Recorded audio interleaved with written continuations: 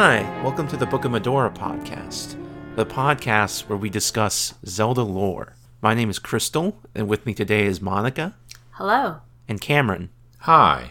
Now today, we are going to start our series on The Legend of Zelda, Twilight Princess. This is a game that a lot of people seem to like a lot. In fact, we'd probably go so far as to say that for some people, this is the epitome of the what you might think of as the modern era Zelda, the Link to the Past formula. I think a lot of people came of age with this game. Similar to how you and I and maybe Crystal did with Ocarina of Time. I mean, when this game came out, I was 13 years of age. Really? But I would consider it the weakest of the 3D Zeldas. Monica, you know she's 25. I lose count. When this game came out, I was in university. I remember just the few trailers that came out along the way, and it was kind of shitty internet, and we still had to take a couple of minutes to download everything. And I remember one of the trailers actually downloading it in the university library, and I downloaded it and cried in public. And that was a thing. Crystal, you said, I don't want to talk about downloading that first 90 meg trailer, and if you're wondering why I remember that it was 90 megs, it was because I was on a 28K connection. Crystal, you said you consider this the worst of the 3D Zeldas? Worst. I mean, yes, that is technically accurate. I think worst is a bit of a strong word. I still like this game, but I don't like it as much as the other 3D Zeldas. Okay, we'll call it the least spectacular? Sure. I mean, it's a good game. It had some good trailers. I like that 2004 trailer and that 2005 trailer. The trailers, it was like the best use of Polduris that had ever been since that first Ocarina of Time trailer that used the same damn song. You mean the introduction trailer? Yeah, with the Conan theme. I still pull that up from time to time. And every time I think of that one guy in the crowd who recognizes the Conan song and knows it's Zelda and cheers maybe 20 seconds before everyone else. Yeah. And I'd like to shake his hand. Why don't they do Conan trailers anymore? I don't think they need to. No? Well, do you think that Riders of Doom, which is the name of the track that was used in the reveal trailer for Twilight Princess and the cinematic trailer for Ocarina of Time, would have improved the Breath of the Wild trailers at all? Absolutely. Really? How do you figure? I mean, the current trailers are pretty good, but I'd like to have seen a third one with Riders of Doom. But they keep writing this really good music that incorporates themes from throughout the Zelda series and using it specifically for trailers. Yeah, they do that. They should also do Riders of Doom in addition. Somebody should cut one of the Breath of the Wild trailers and do Riders of Doom. They've probably done it already. I want to say that has probably already happened, and you should look that up on your phone while we're doing this. Sure. So this game was initially announced as a sequel to Wind Waker called The Wind Waker 2. Then they canceled that because America hated the cartoon style of The Wind Waker. I mean, they did. In many ways, this game is a reaction to Wind Waker and its initial negative reaction, and really a comeback to everything that fans had to say about Ocarina of Time. It is, in some ways, straight up a refutation of Wind Waker, stylistically and thematically. Yes, it definitely is that. People say that Nintendo doesn't really listen to its fans, but this is proof positive that they do. Yeah, this game, Twilight Princess, is the result of legions of mostly Western fans saying that they wanted a Zelda that looked more like the Lord of the Rings movies. I just think of how you can melt Zora's domain in this one. Yeah, and that's we'll get to that. That's the big thing, the big fix. We'll get to it. Yeah, I know. A lot of games of this era were influenced by the Lord of the Rings movie. Oblivion was also highly influenced by the success of those films. Yeah, I can definitely see that. I didn't play Oblivion all the way through. I think I only did 3 or 4 Oblivion gates, but you definitely got a Mordor feeling in certain parts of it and a New Zealand feeling in other parts of it. You should play Oblivion. It's the best Elder Scrolls game. So I'm told sometimes, but Elder Scrolls is awfully heavy fare, you know? It's hard to just like bang that out, and it's not really very relaxing for me to play. So this game sort of started as, let's try to bring in some of the features we couldn't do in Ocarina, like horseback combat, and maybe we can do like some kind of light world, dark world equivalent, and maybe Link can be an animal this time, but instead of a bunny, he'll be a wolf. Because wolves are cool and masculine. And he'll be like somewhat older. Yeah, the name of the game here is Cool and masculine. Yeah. I believe this is also one of the only games in the series where they put significant development into the story of the game before the gameplay had fully come together. I think that it did come in fairly early. If I remember, I'm sure this was talked about in an Iwata Asks at some point, but I may be misremembering this, and you'll have to forgive me if I am. What they were doing was, very early on, they figured that they'll make a companion character to be on Wolf Link's back, and that became Midna, and that was the entire impetus for the story. So the story actually came in pretty early on this one. Anuma's also talked a lot before about how he does have ideas for different new IPs that he could make, but he always ends up incorporating them into Zelda. Yes. And I think I feel that the most in this game, because a lot of the stuff with the Twilight feels like it's out of a different series. Huh. How do you figure? I don't know, it feels... He kind of de-emphasizes Hyrule in favor of exploring the internal politics of this whole other kingdom. That's true. You do get quite a bit more insight into the Twilight Realm than you ever have into Hyrule. It's interesting that it's a good change that they made early on, where initially the Twilight Realm was, I suppose, in black and white. Yeah. And I think the reason for that was because, wolves something color, they see limited color or something like that. But then they decided to make it bloom. Yeah, you could see the black and white in some of the early trailers. Yeah. But bloom, also a major trend in this era. Also present in Oblivion. Very major. Very major. Also, playing as a wolf ended up being a big thing in 2006. This came out a little bit after Okami, right? Yes. Yeah. Because I remember a lot of people comparing the two. This was also originally supposed to come out in 2005 as a GameCube game, but then they delayed it so it could be a Wii launch game, which was partially inspired by Aonuma looking at Phantom Hourglass and the various gameplay innovations of that game and going, man, this game's better than mine. Huh. If I had to rank the two against each other just as experiences to play, I might prefer Phantom Hourglass 2, but I'd be really curious to know what metric he's using there. Motion It controls? had a higher caliber of innovation. Scribble controls. I remember a big kerfuffle about the world being flipped from the GameCube to the Wii. Yeah, because Link is traditionally left-handed, as he is in the GameCube version. But for the Wii, they wanted to have motion controls with the sword, and most people are right-handed. So they made Link right-handed, and instead of adjusting things about the puzzles and the enemies, they just flipped the whole thing. And then they flipped it back for Twilight Princess HD. Mm-hmm. Because that That does was not fun. have Wii controls. That actually made the entire world feel new to me again, because I kept on turning right when I should turn left, and then I just run into a wall. So, good change. Actually, come to think of it, isn't the GameCube version of Twilight Princess the last initial release of a console Zelda where Link is left-handed? I believe so, yes. I think so. Because Link is right-handed in both Skyward Sword and Breath of the Wild. Even though there's no reason for it in Breath of the Wild. Like, not even that piddling little reason that they gave for it in Twilight Princess and Skyward Sword. Well, at that point, Link had been right-handed for over a decade. You're not wrong, but it's still goofy. It's like how Ganondorf is no longer a relevant character. Yeah. Yeah. Now, you two know this game a lot more than I do, I think. Do we? How many times have you played it? I've played it exactly 2 times. Once on the Nintendo Wii and once on the Nintendo Wii U. I think I've played it 3 or 4 times. One of them being Twilight Princess HD and 2 on the Wii. But I could be wrong.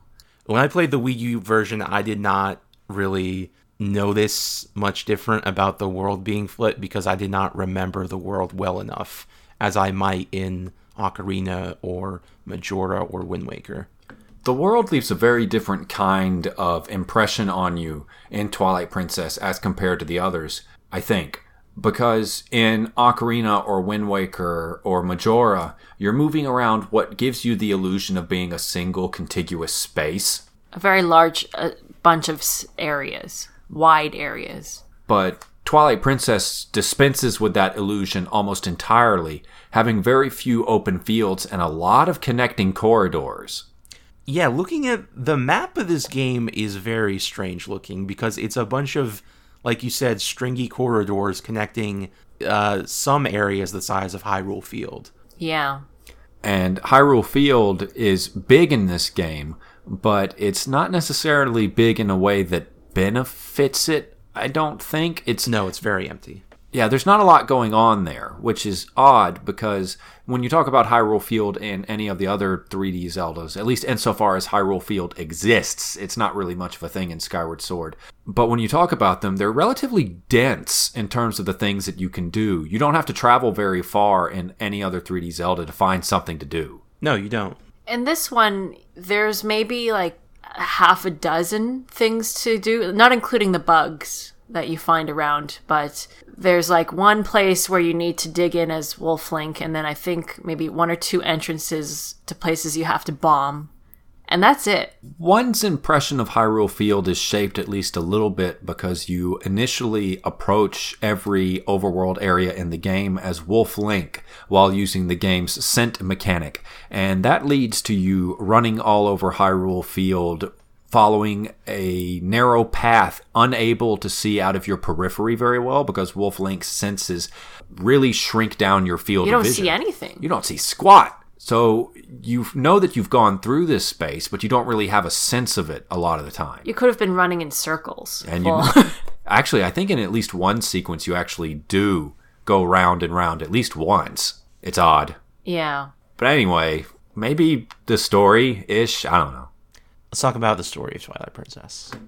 Shall we start at the beginning? Is there a prologue somewhere? No, it pretty much just opens with Russell speaking. Right, and this is the age where there isn't a menu, or not a menu, a brochure. There's something in the manual. Is there? Maybe. We have the manual. Yeah. I don't, because I bought the digital version. Ooh. No, I'm talking about the manual for the Wii version. Oh, okay. Or GameCube. Twilight Princess Wii version PDF. Okay. Well, this is a high-resolution PDF because it's taking a minute to load. You can link it to us if you like. Yeah, see, one of the things about our setup as compared to most folks is that they have their microphones much closer to their faces. And since you and I are using one microphone, we have to be spaced back from it a bit more, and that can create inconsistencies. We can lean in closer. So close. So intimate. So the prologue pretty much just recaps the beginning of the game, but there's some interesting details in here. It mentions that Link is expected to one day become the village chief. What? Why does that make sense? Yeah, that's not in the game at all, is it? No, it's not. It's never mentioned in the text, and in fact, I would probably not pay a lot of attention to it. Insofar that Ilya clearly likes him. Yeah, but he's probably slated to become the village chief. Being the mayor isn't hereditary. Who knows? You elect mayors and village foremans. Well, he is very capable. So, insofar as that goes, wow, a prologue. Yeah, but it's like a prologue that covers the first hour of the game. Let's see. I like the prologue in this game. It's actually a pretty good prologue, I think. I like the bug hunt too.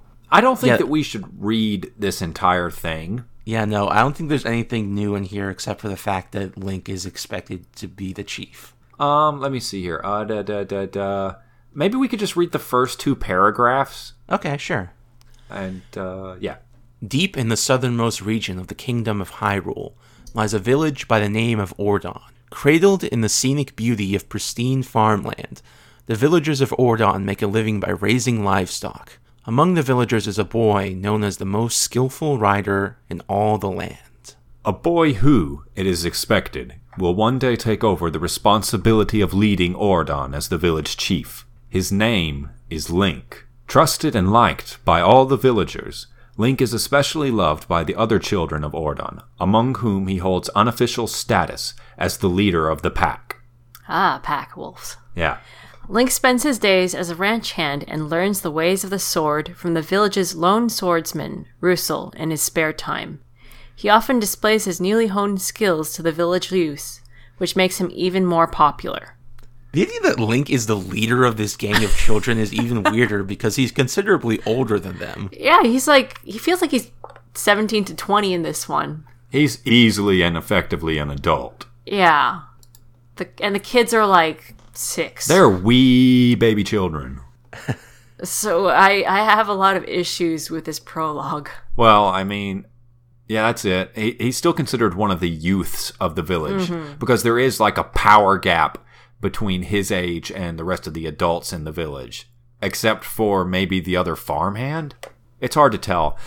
One impression that I got during the prologue of Twilight Princess, and this is especially true with the kids, is that a lot of them have what I think of as me face, in that the proportions on their faces and the particular styles of their facial features looks like it was built in Mii Maker and then redone in the Zelda engine. Like, looking at the faces of the kids, back in 2006, I thought that I could have pretty easily recreated pretty good facsimiles of them as Mii's.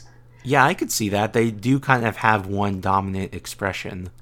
I think that all of the characters in Twilight Princess have that sort of exaggerated art style. The kids in particular, but the adults as well. They're exaggerated, they're not realistic, and even though the world is sort of in that realistic graphic, they look just as exaggerated for emotional impact, so that you can quickly read their characters. Yeah, I never understood when people said this game has a realistic art style. It absolutely does not. It is very stylized. Yeah, It's nothing even close to realistic, I don't think.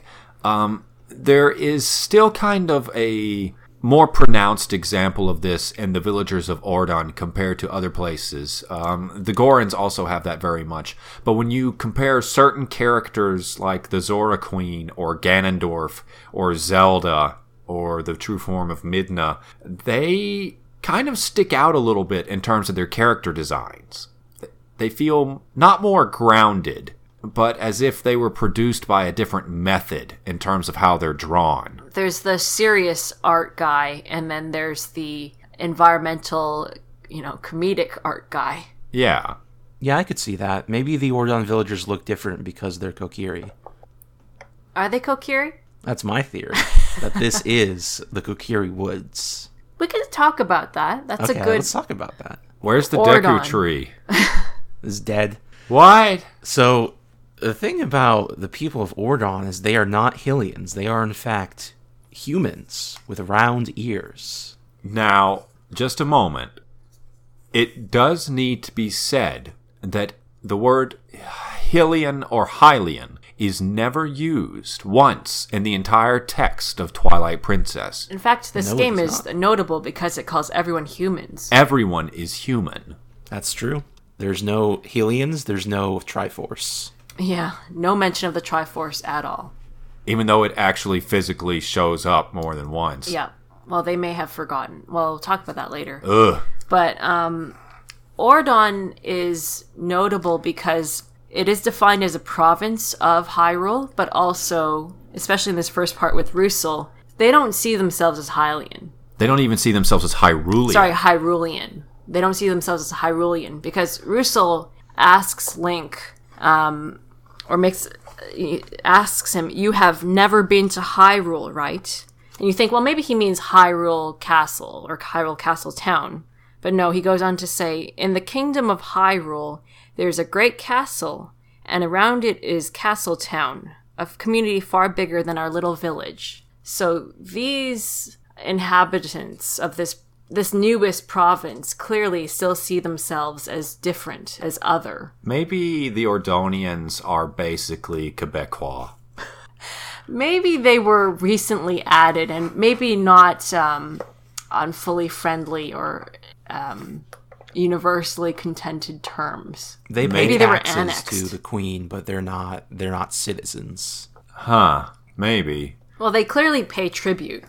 Yeah. This is all about paying tribute to the crown. It's like, oh, maybe we'll actually no longer be a province and we'll be brought in proper or something. Provinces seems to be the term for the proper term. It's not a territory. Okay. It's not a whatever Puerto Rico is. Territory? Listen, I haven't done my I think it U.S. might be a commonwealth. Commonwealth is the... I'm really But not Kentucky's American, also so. a commonwealth. Wait, Kentucky calls itself a commonwealth? As does Massachusetts. That's preposterous. Words, what do they mean? They're states. No, they're commonwealths. I Either want to talk way, about humans in the Legend of Zelda series. For a moment. I think that humans may have colonized the Kakiri forest, and the forest spirits pulled further back into the woods. Yeah, I can believe that. yeah. And I think the forest spirit of Ordon, the spirit of Ordon is a fairly new addition too. Well, we'll get to it. We'll get to that. Oh, there's lots of ideas about what Ordona might be. But I want to talk about humans, which for the sake of our defining of terms, we will call humanoids that look like Hylians but have round ears. Sure. So they appear in a few games in the series. In Link's Awakening, all of the people on Covalent Island have round ears. In the Oracle series, the majority of the people in Labrina and Holodrum have round ears. It can be a little hard to tell. In Twilight Princess, of look at the course, art. the people of Ordon have round ears. And in Triforce Heroes, the people of Hytopia have round ears. So this is a characteristic of foreign peoples. It also needs to be mentioned, though, that everyone in Skyward Sword is also referred to as human. Yes. Yes. Well, I guess it would be weird to call them Hylians because Hylia, fairly recent development No, they've on been the up there- scheme of things. They've been up there for thousands of years. Oh, colony. I was thinking of the word colony. Yeah, they don't really bring back the word Hylians until Breath of the Wild. That's interesting. Hylian is kind of an outlying term as far as this series is concerned. Is it really a big consideration or a signifier for people outside of Ocarina of Time and Breath of the Wild? Well, I'm not so much talking about the terms here. I want to distinguish them physically, because the point of the round ears is to hear the voices of the gods. Well, that's what Hylians say, but you're talking about, you want to talk about humans as a separate ethnic group from the ethnicity of humans called Hylians. Sure, something like that, yeah. Okay, so what have you got? I got what I just said, basically. Oh, That yeah. the humans are not as connected to Hylia because they can't hear her. Well, I mean, I don't think most Hylians can hear her either, and that's just one of the things they like to say. I think that it might actually be like a misinterpretation with regards to how the Hyrulean royal family relates to Hylia.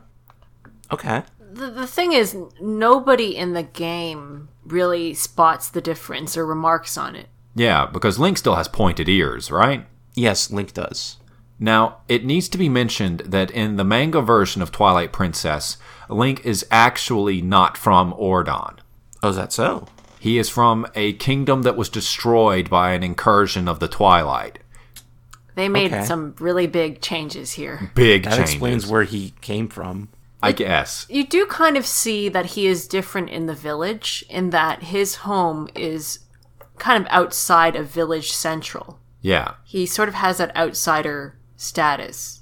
The opening of this game is interesting because it firmly establishes that Russell, or Russell, however you prefer, I'm going to go with Russell just because that comes more naturally to me, is his father figure, and that Russell's son, Colin, looks up to Link as a big brother. And Link has had quite a bit of familial connection in the past couple of games, but this is as hard as they go in on it in the entire franchise, I think. On a full family. Yeah, on a full family. It does leave the question, where is Link's original family? Why does he live by himself outside the village?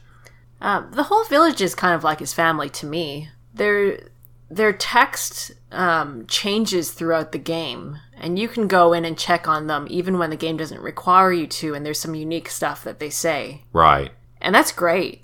I wish every game did that way more often. And really, they do indicate that you should care about these people, or you may care about them. And, because you do here, you get all this extra text.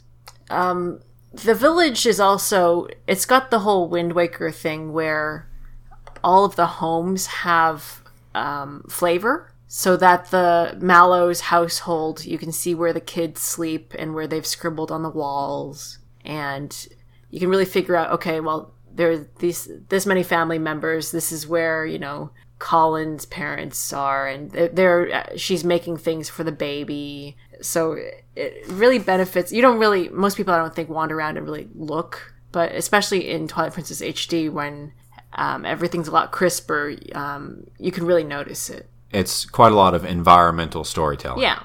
The only thing it's missing is a skeleton sitting over a bowl of moldy cereal. What? It's a Fallout reference. Oh. Never playing Fallout. I don't know.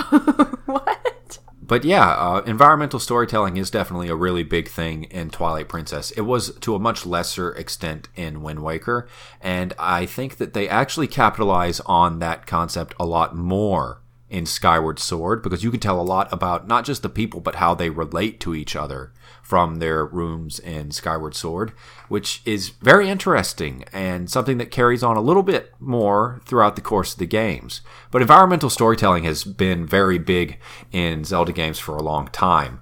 Ocarina of Time did as much as anything. We can draw a lot of conclusions about the history of the Hyrulean royal family just based on the dungeon that is beneath the well in Kakariko Village. But Twilight Princess is the first one that really goes in quite this hard on where people live and establishing them as characters without using dialogue to do it. You spend the first hour of the game learning about the village. Yeah. What did you two think about the tutorial?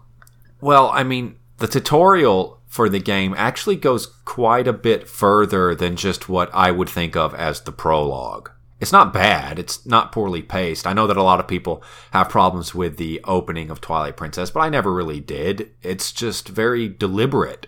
It wants you to experience things at a certain speed and either be along for the ride or don't, and that's pretty much it. You just replayed this, Crystal. What did you think of it? I think the tutorial is probably my favorite part of the game, actually. Wow.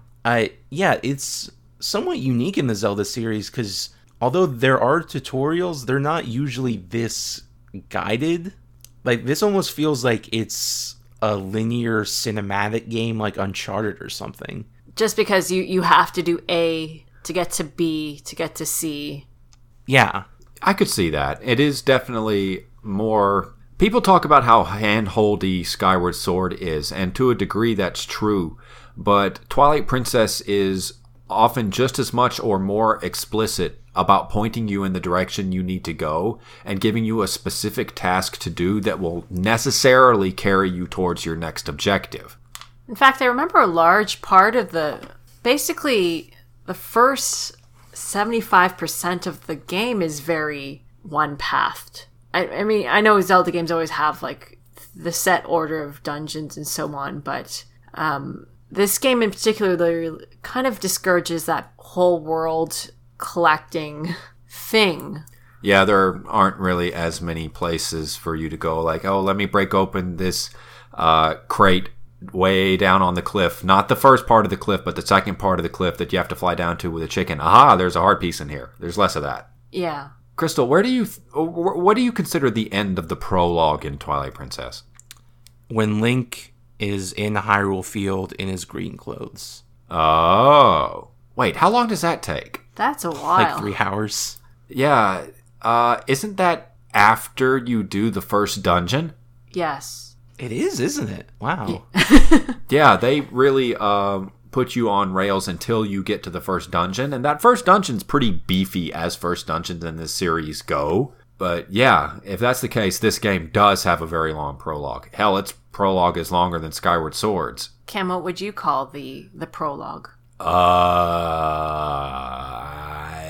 Actually, that's a really good spot to call it. That might be kind of. Yeah. That might be the place. Because really, you can't wander up to that point. No. And even after that point, your wandering is relatively limited. Shall we go a little bit into the point-by-points along the story? Yeah, we do that on this podcast from time to time. Are we still recovering from the Infinity War episode? A little bit. That recording for our listeners was only 2 days ago. Uh-huh. And it was 4 hours. 4 hours of recording. It came out to like 3 hours and 30 minutes after editing. That wasn't too bad. Right, so Link does a bunch of tutorial stuff. He whistles in a piece of grass to summon an eagle. He does some ranching. He wrestles a cow. He does some sumo wrestling. A goat cow. Actually, hold on. Let's stop there for just a second. Like, we know that this game is a little bit different in its treatment of Link. Firstly, it frames him as the big brother character to Colin and the eldest son to Russell, which is more intimate than Link is usually treated in any of these games, up to and including Wind Waker, even though you do have a sister in Wind Waker. The fact of you being an older male character for Colin and a younger male character for Russell is intrinsic to Link's characterization in this game, and that follows through into the game's mechanics in a way that no other game in the series can lay claim to. Now, you mentioned that Link wrestles a goat, one of the Ordon goats that escapes from the ranch as he's talking to the mayor. Yeah. And the way that he handles that goat is the goat comes charging, and Link plants both of his feet, catches the goat by the horns, and by sheer force of the strength of his arms, tosses it through the air so it lands on its side and goes ashamedly back to the ranch on its own without having to be directed. Link is the most physically strong of the Links. I wouldn't even go that far, because Breath of the Wild Link is like super bananas. But I mean that Twilight Princess Link is the most physically dominant in the context of his own game. The act of asserting his physical superiority is core to several sequences' mechanics. It shows up in the sumo. It shows up in the sumo. It shows up in the goat wrestling. It shows up in several boss battles. The fact that Link is a really assertively masculine in this game is true in a way that's not true in any other game in the series. Any other game in the series, I would say that Link's gender doesn't matter, but they hit you over the head in this game that Link is a man. Even his character design is not as androgynous as it typically is. Yeah. He's definitely got more masculine cut to his features. He's got really defined musculature compared to every other depiction. Yeah, he's not his usual more ambiguous design. Like, I remember the sumo scene, and when his shirt is off, and it's like, that is a brick wall of muscle. Yeah, he's not burly, but he's strong. He's not a dude. This is not a dude. This is a man. Oh, boy. I don't know. I kind of like that joke about Chris Pratt being pudgy, but I think that Pratt's cuter when he's a little bit pudgier. Of course. They hired him for his pudginess. Leaning towards pudginess. He's cute. Right. Link's not as cute in this one. No. You do some things for the villagers. Russell asks you to deliver the sword and shield that he made to the royal family of Hyrule. Now, hold on. What? There's actually like a sequence going on here that I want to go over. Because, why is it that you have to find the cat? The mom is depressed because the cat ran off. Oh, that's right. So she won't sell you the slingshot. The slingshot. So you talk to the little shit kids outside of Link's house. And, let's see. Now, they start off leading Epona back into Ordon Village. And you meet Ilia, one of the three main female characters of this game. And she gets pissed at Link because Epona has some kind of injury on her. No, that's later. Is that later? She just takes Epona the first time to wash I actually think we might want to Epona. read Russell's opening monologue because there's some interesting stuff in there. Okay, sure. We're jumping all over the place. I'm sorry. So the game opens with Link and Russell sitting at like a pond or something. And they're just talking. The sun's coming down. Russell says, "Tell me, do you ever feel a strange sadness as dusk falls? They say it's the only time when our world interacts with theirs. The only time we can feel the lingering regrets of spirits who have left our world. That is why loneliness always pervades the hour of twilight." So right here, there's two things established. One, at least the legend of the Twilight Realm is a known thing. It's not like a big secret. Yeah, that's... And two, he refers to the Twilight as the spirits who have left our world. In some sense, I think the Twilight, or the half Twilight-ish world of the spirits, that's kind of mixed up together. So I think they've forgotten the Twilight and sort of put it as almost like an afterlife sort of thing. This definitely seems like Russell's talking about the regretful spirits of the dead. Yeah, the Japanese version is actually much more explicit about the people of Hyrule believe the Twilight Realm to be the afterlife. Mm-hmm. That would make for an interesting read of a lot of parts of this game, I suppose. Yeah, well, with the Hyruleans being sent into the Twilight Realm. They're not actually being sent into the Twilight Realm. They're sort of in that weird half place. They're being killed. Effectively. But enough talk of sadness. I have a favor to ask of you, Link. I was supposed to deliver something to the royal family of Hyrule the day after tomorrow. Yes, it was a task set to me by the mayor, but would you go in my stead? You have never been to Hyrule, right? In the Kingdom of Hyrule, there is a great castle, and around it is Castletown, a community far bigger than our little village. And far bigger than Hyrule is the rest of the world the gods created.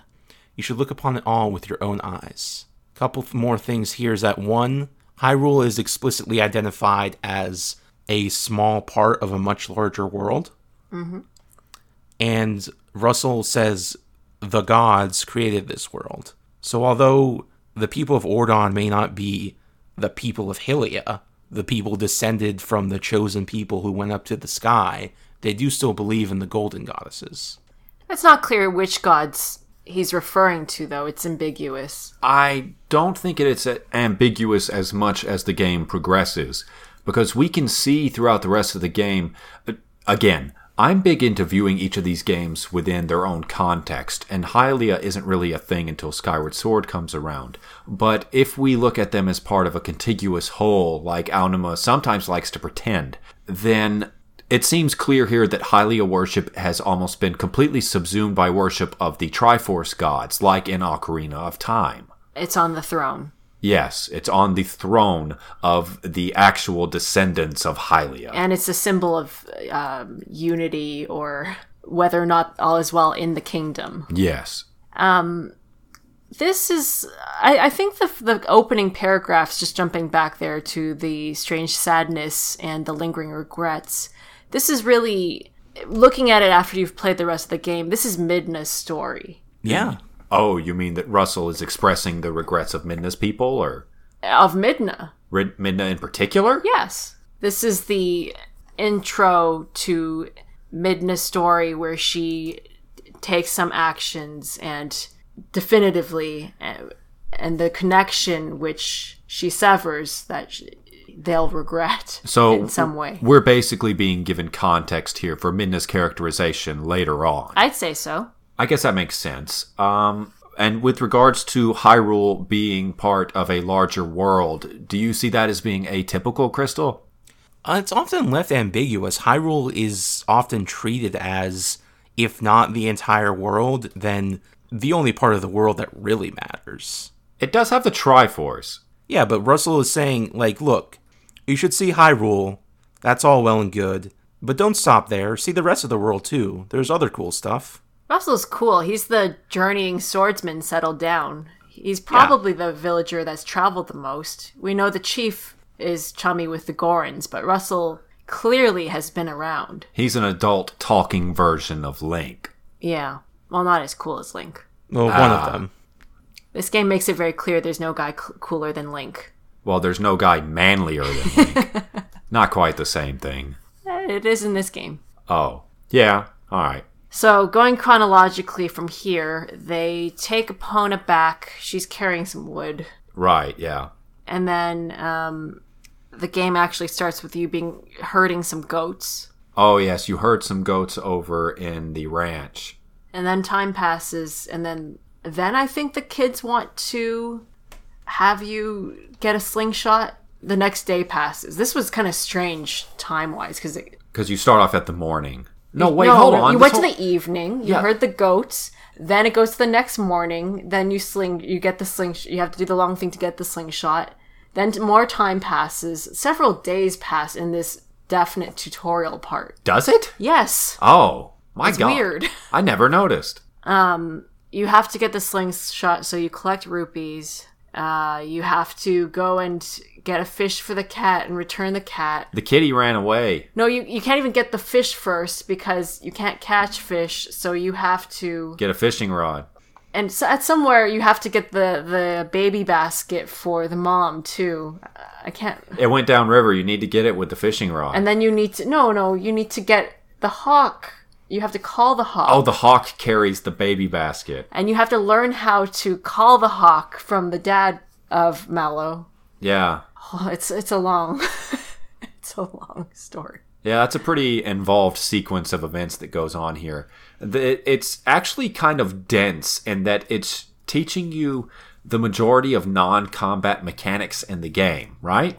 Yeah. But the downside of this whole thing is that the vast majority of the non-combat mechanics used here are used so rarely throughout the rest of the game that they border on meaningless. Like the hawk summoning. Holy shit, how many times do you summon that hawk? Like 5? I'd say like 3.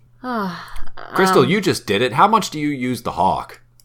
Not much. Did you get something like this impression from the start of the game that it introduces a lot of gameplay modes that don't come up very often afterward? Yeah, like even the wrestling I thought might be a little more prevalent, but it isn't. It comes up in the final boss, which is a really cool moment.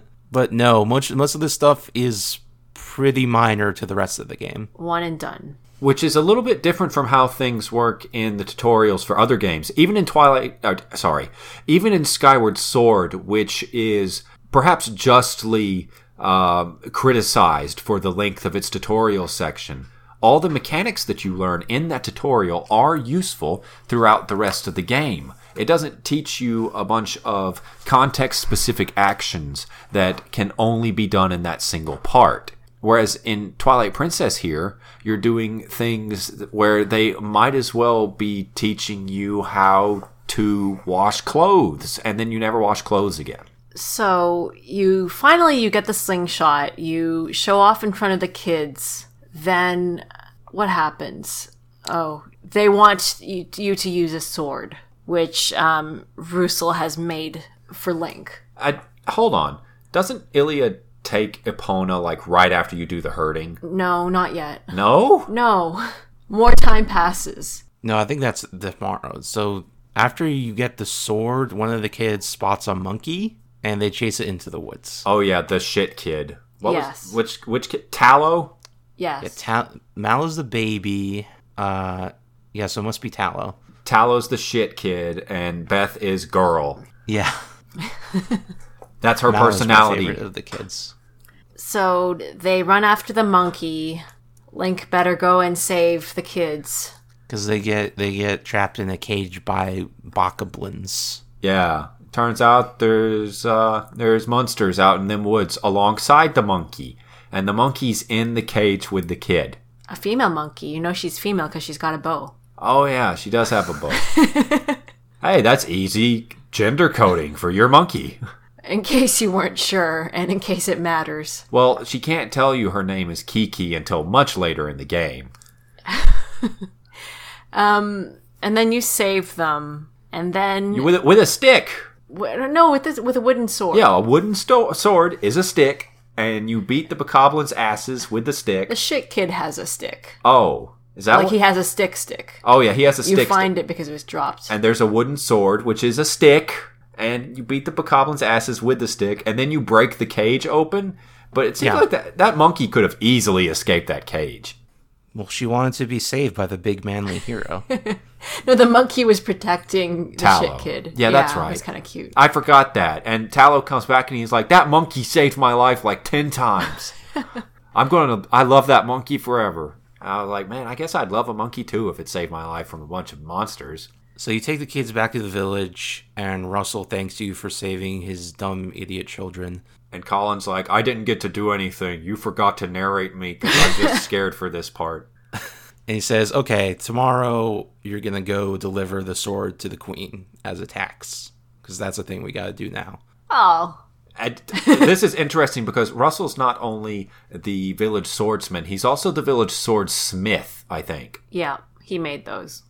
And then tomorrow morning, you do some goat herding, and then you take Epona and you're about to leave. Then Ilia finds that Epona's leg is injured, and she chews out Link for letting Epona get hurt. Yes, that's when it happens. It's like, you fucking asshole, will you take care of your horse? No, no, we're leaving. And she takes your horse and walks away, and Link and the mayor look at each other, and they just kind of shrug, because women, Yep. That's that scene. I remember that part. It was kind of cute. It's kind of weird. Yeah. Weird. I didn't appreciate Ilia takes her the horse taking to the horse. Ordon Spring, because it's magic and it can heal. Yes. Oh, that's right. This is the moment. If Zelda had not been in this game at all, you wouldn't have shipped Link and Ilia, because it's like, starts off, she took my horse. Twice. Get back here, asshole. Second time she took my horse. Oh my god, give me my Further horse. delaying the game. She's being responsible. That's true. Like, Epona is injured in this case. But before you can actually get to her, the shit kids demand your wooden sword. This is important. They won't let you through until you relinquish your wooden sword. It's like, no, I'm not giving you the sword. And Colin, the real timid kid, looks up at you and goes, but thou must. Then you guys go over... You have to crawl through a tunnel and... Because she locks the fucking gate on you. You don't get to see your horse. Fuck you. She's trying to engineer a romantic moment, Cameron. Between her and Epona? No, between her and Link. Is that what Colin's right there. Colin is right there. He got in. Okay. He was trying to talk to her about the whole thing. He's trying to convince Ilia not to be so pissed. And that's when the bokoblins show up. Now... Oh, no, these are not bokoblins. They are boblins. Boblin. No, Bulblins. Bulblins, sorry. That's when the Bulblins. Bulbins. Bulbins. No, there's definitely a second L in there. It's Bulblins? Bulblin. Bulb, as in light bulb, and yes, Lin, and then as Lin. in Moblin. We're going to have to go through the naming, the etymology of these monsters in Zelda. It's interesting here because I think this is the first time we have two tribes of very similar not moblins running around who seem culturally distinct from each other. Yeah, it is strange. Because bokoblins are just like little goblins running around Hyrule Field, but Bulblins have like a society and they're nomads and they go hunting all the time. They have a king. They have a king. Yeah, and they can talk. And they make their own clothes. I like the way King Bulblin is kind of set up as almost the main villain of this game for a couple hours. Yeah. He's way stronger than most of the actual bosses. He gets that epic moment on the bridge. The epicest. There's something about the fact that Link has Epona right at the start here, which is interesting. Because no other game starts you off with your primary means of conveyance. Yeah. It also brings to mind the question, where did Epona come from in Twilight Princess? She's a What do you mean? workhorse. We don't see any other horses in the village, so maybe it's just that, like, did Link's family that he undoubtedly had before Russell sort of adopted him, did they raise horses? No, I think it's a big assumption to say that he undoubtedly had a family. You think he might have grown from a tree? I think he might have mysteriously appeared. No, I don't mean that his family necessarily lived in Ordon. No, this is your Lon Lon Ranch Link thing. Well, I'm not necessarily leading into that, but it does suggest that question, where is Link from and why does he have Epona? Because it doesn't really matter whether or not his family is originally from Ordon or not, but Epona is a very specific horse belonging to a very specific breed, and it suggests that either Link got the horse from ranchers that we never see, or that Link's family that he came from before he was effectively adopted by Russell had Epona. And I'm not saying that means he's descended from Malon. That part doesn't matter. I was going to go that way. That's what I thought he was. No, that's the intent. Link Malon is canon as of in the child timeline. No. People have horses.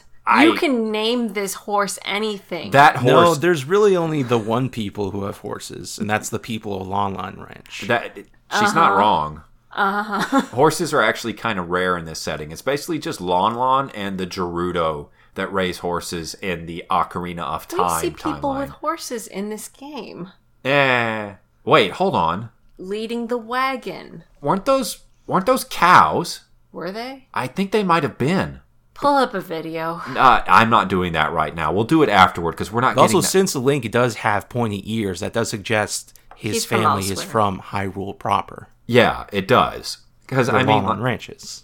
Yes, that is where Lon Ranch is. And Crystal You does too. agree that this version of Link is probably descended from Malon. But, like, you have to remember, sweetheart, Links are not like... Oh, wait, hold on. No, We've talked about this. This particular Link is problematic insofar as that goes. We'll talk more about this later. I guess. Okay. We're going to have to. We're going to have to. Where were we? Horses. Horses. Ilia steals your horse and locks you out Right. of the operating room. Then the Bulblins invade. When you get in and she's like, oh, I guess the injury wasn't as bad as I thought. You know, I'm really worried about you. Do you know that I'm the base love interest in this game? And Link is like, that makes sense. And then he gets conked in the back of the head. Yeah, he doesn't have his sword. He can't do anything. He gets conked. They actually shoot Ilia with a bow, and it kind of looks really severe. And they shoot Colin. Yeah, Like- it was... Like, Ilia gets shot in the back with an arrow. What the fuck? This game is rated T for teen.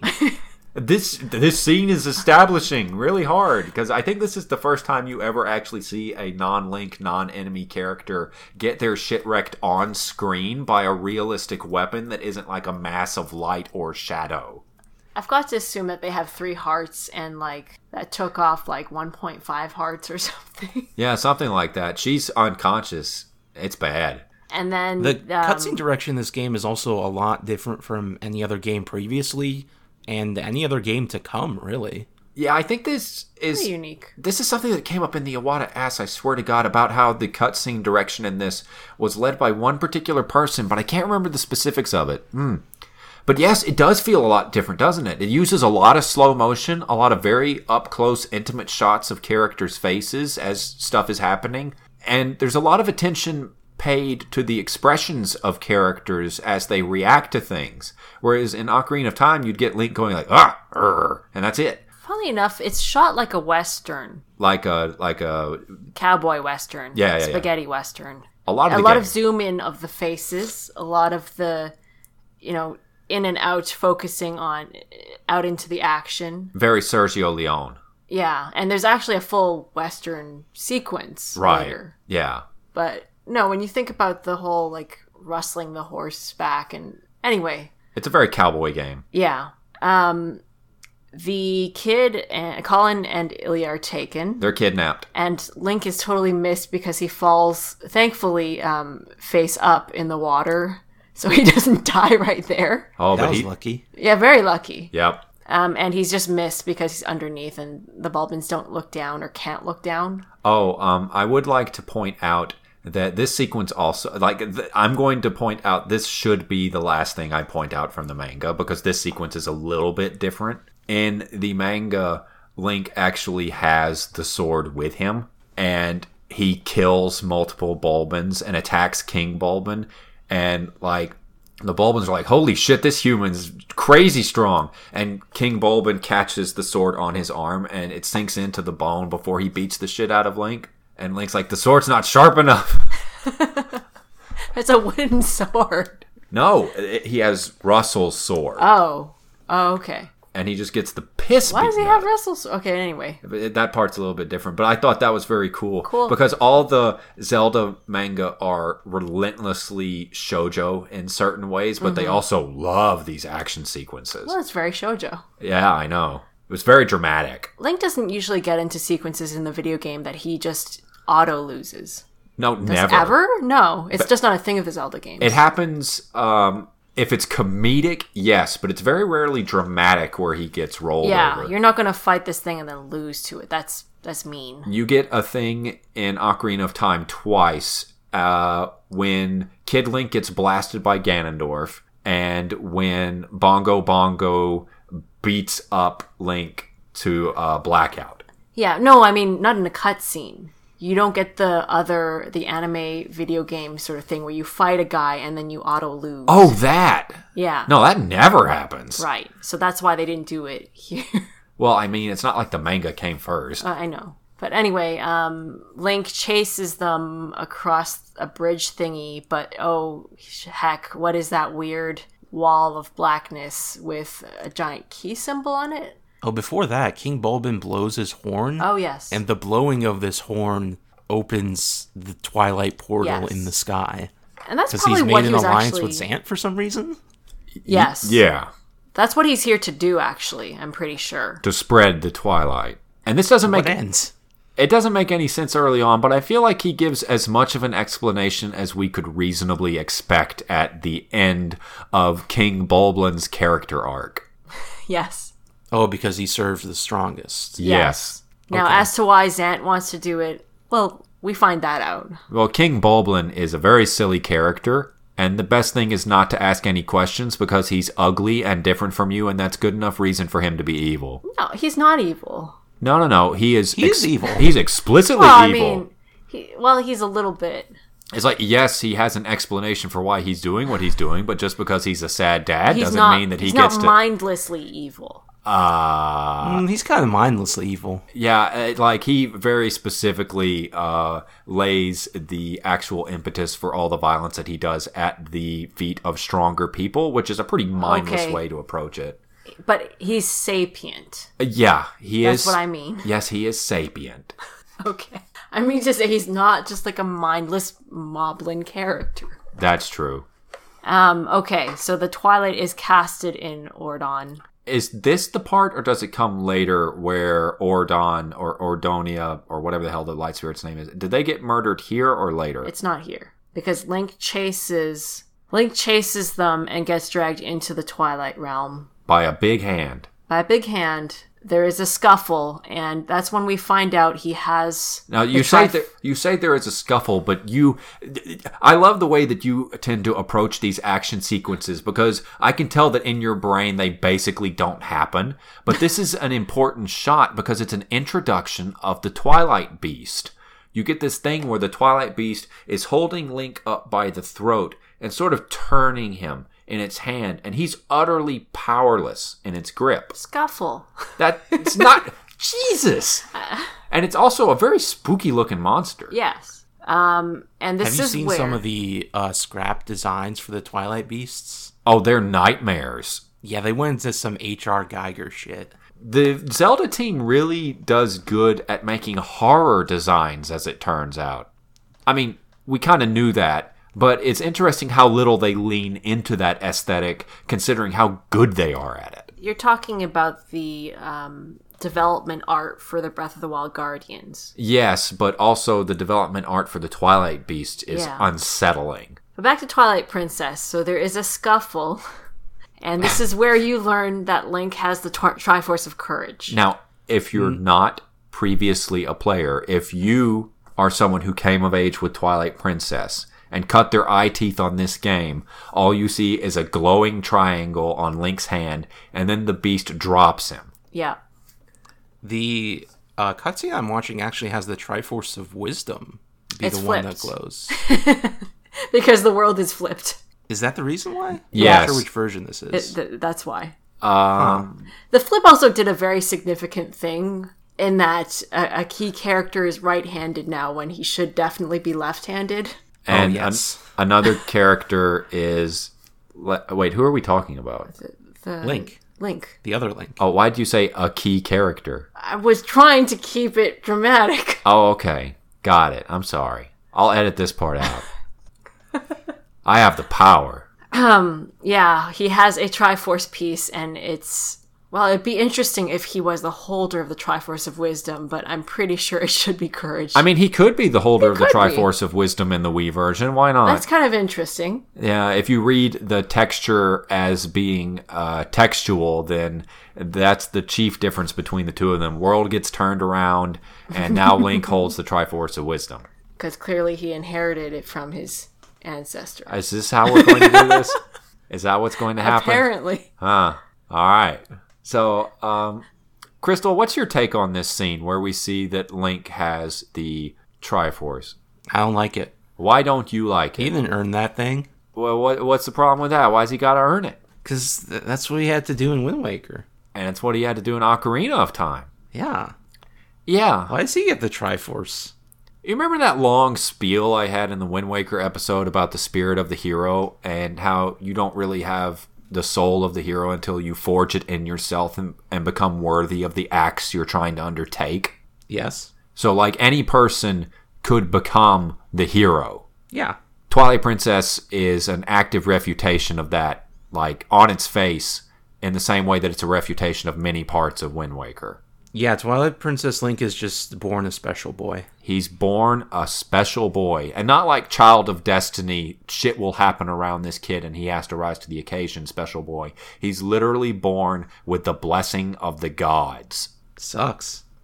It's not good. It's probably the most thematically incongruent element of the entire story. And as we may end up getting into a little bit, in Twilight Princess, that's saying something. It's not really remarked on either, funnily enough. Yeah. He has the Triforce piece. It saves him. It turns him into a wolf. Yeah. Midna remarks on that her people have this prophecy of this hero showing up. In the form of a sacred beast. Yes. But, I mean, it's not talked about as the Triforce or why he has it. It's just the blessing of the gods. Yep. Well, see, that's just the thing, is that the Triforce demands a certain worthiness and a certain proof of worthiness. But this, the blessing of the gods, is just something you're given from birth. He's gotten it by herding goats very well. Oh. And by being the best horse rider, apparently. And the best wrestler. By being the manliest, he deserves the Triforce of Courage. Sure. Twilight Princess is fucking weird. Yeah. Like, its treatment of masculinity and how masculinity ties into worthiness for Destiny is very strange in the context of the rest of the series. It's especially because it's interesting that you say that, because it's not just Colin who has to learn to be a man. It's also the Zora Prince. Yeah, that's true, but the Zora Prince does that through loss, right? He sort of shapes up with Link being there to help. Right. It's Yeah. just like there's this thing going on with the Zora Prince where the Zora Prince realizes that he needs to step up because nobody can help him anymore, and that's enough. Right. But I mean, this is a theme of Twilight Princess. Growing into men, Yes. not so much growing into women. Not at all. No. Women then- die in this game more than they do any growing. Yeah. And then, who's the other one that I was thinking of? Oh, I was just thinking of Chad. Shad? Shad. Chad. I swear to God. Shad. Shad. The very unmanly man Yeah, he's the bookworm. who is kind of teased for that. So, Yeah, he is teased for that in the context of this game because he's not as much of a proper man. yep. Oh, some of our listeners aren't going to like this conversation as much. That's okay. So Link transforms into a wolf. Yes. It's not really clear why, because most people that are caught in the Twilight just become ethereal spirits. Though we don't know that yet. Yeah.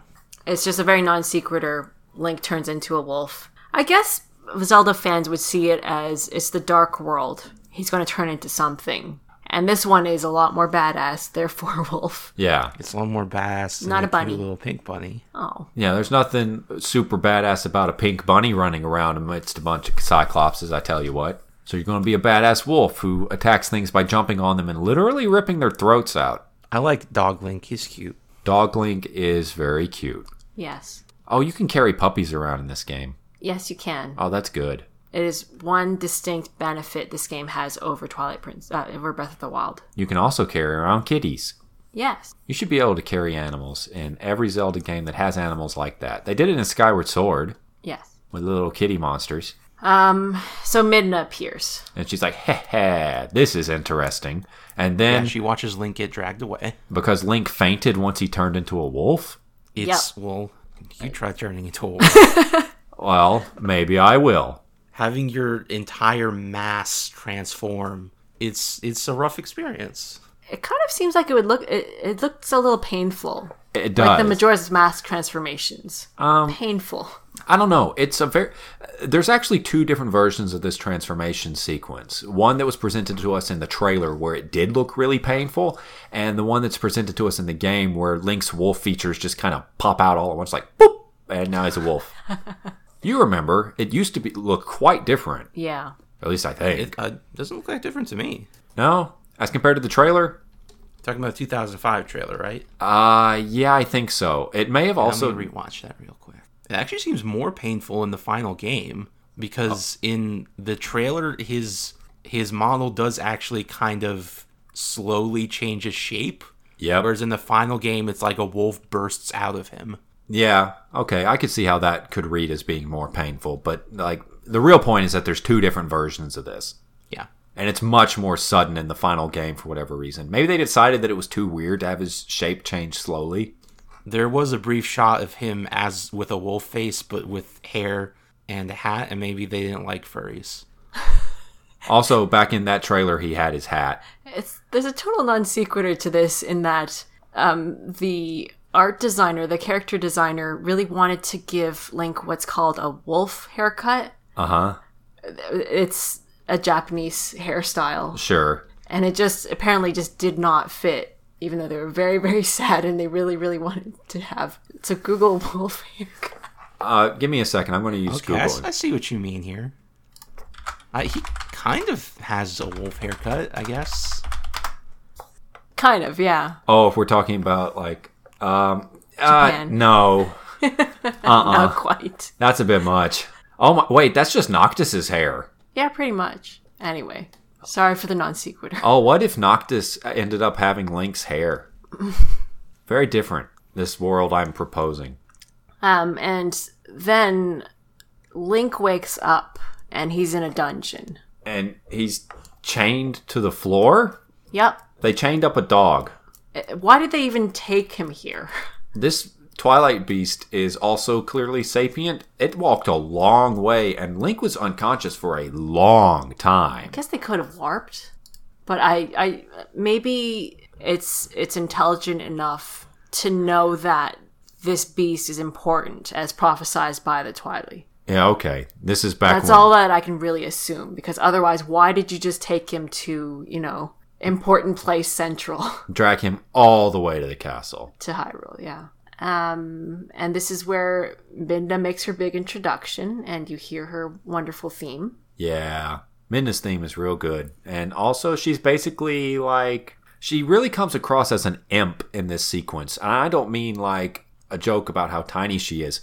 I mean, she comes across like Link is making a deal with the devil. Yeah. No, they really make her out as sort of an antagonistic figure here. Yeah. Like, you're not quite sure about what she wants to do, but it probably isn't something to benefit you. Yeah, it's not good for you, but it will be good for her. Now, Crystal, when you replayed this game, did you picture actual Midna in these scenes? What do you mean? Instead of Imp Midna being there, like... When I played Twilight Princess HD, I just made it very carefully. I thought of actual Midna through all of these scenes and all of these lines. It's a very different set of... Like, a lot of these scenes read a lot differently if you imagine the same body language and actions being... Of an adult. Not an adult, but being performed by a human-shaped character. Right. As opposed to the imp that Midna is. Oh, yes. I know what you mean. Yeah, you read it a totally different way. Uh-huh. Because no, with Midna imp form, like you kind of think she's kind of like a kid. Yeah. She's not. She's not. She's essentially Zelda. It's a very yeah, I'm sure that somebody must have redrawn these scenes with adult Impa instead of Impa. Midna. Sorry, I keep thinking imp. It just carries over. Sometimes words hurt. Sometimes words hurt real bad.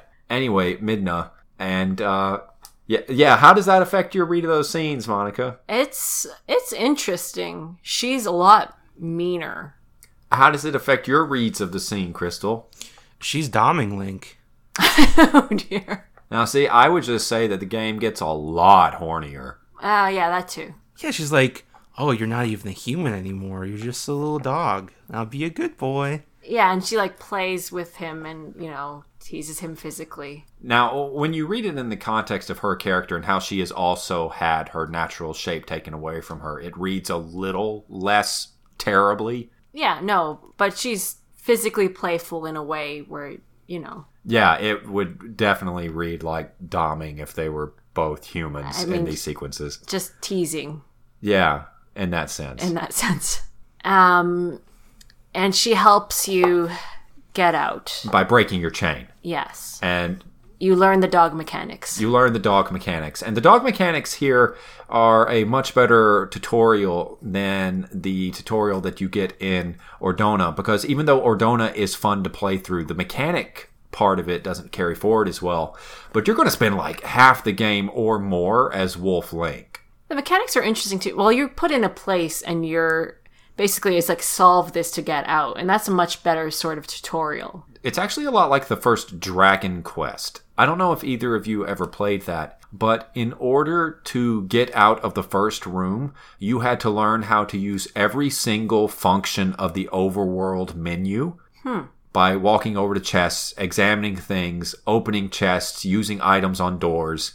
You knew how to do everything by the time you talked to your first character. Yeah. So in this one, you learn how to dig, how to use your scent and other vision, how to jump onto things. How to see invisible enemies. Right, how to grab and shake them, so on. Midna laughs at you because you haven't really pieced together where you are. Or what's going on. Yes. But you do, but you the player. She just immediately jumps on him and grabs him by the ears like, you have to do exactly what I say. Yes. Yeah. But you, the player, clever player, start deducing because you see some guards' spirits and freaking out. Yes, this is the part where Midna explains to you that humans caught in the twilight are essentially spirits, and you need much sharper senses to see them as they really are. Which is an interesting thing because it suggests the question, and Midna poses it to you, why didn't that happen to you? Mm-hmm. Why didn't it? Because you're protected by the blessing of the gods that you've special. Had. You're the special boy. You're the special boy. And if you're not the special boy, then you would also be a ghosty man. So the dungeon, interestingly enough, is... I guess it's connected to a giant waterway. Yep. Under the castle. Yep. And you start climbing up and up and up. A lot of it is in disrepair, which is kind of worrying for a water supply way. I don't know, this is just what I think through when I play this part. Well, I mean, it's clear that Xant's forces have done damage to the castle. That's some pretty darn heavy damage. Yeah, it must have been a hell of a fight and a lot of magic. And finally you end up on the rooftops, and you're like, oh my god, this is Hyrule Castle. It's Hyrule Castle. Link doesn't respond to this, because he's a dog. It's a very pretty castle. Yeah, it looks good. And it's covered in monsters, and like these big, horrible... tooting bird thingies with death faces. They definitely toot. Yeah, it's like bugling almost. I don't like those. They're bad. And whenever Link attacks them by doing a jumping attack, he latches on them and literally savages them with his teeth. Like rips their throat out. Pretty good.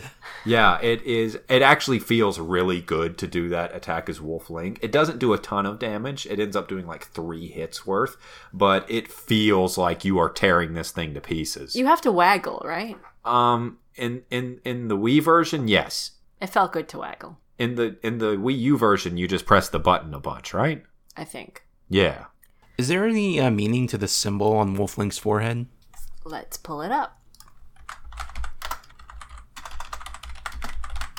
I like how Wolf Link has earrings, by the way. Yeah. It's just so silly. And then he keeps the little cool chain.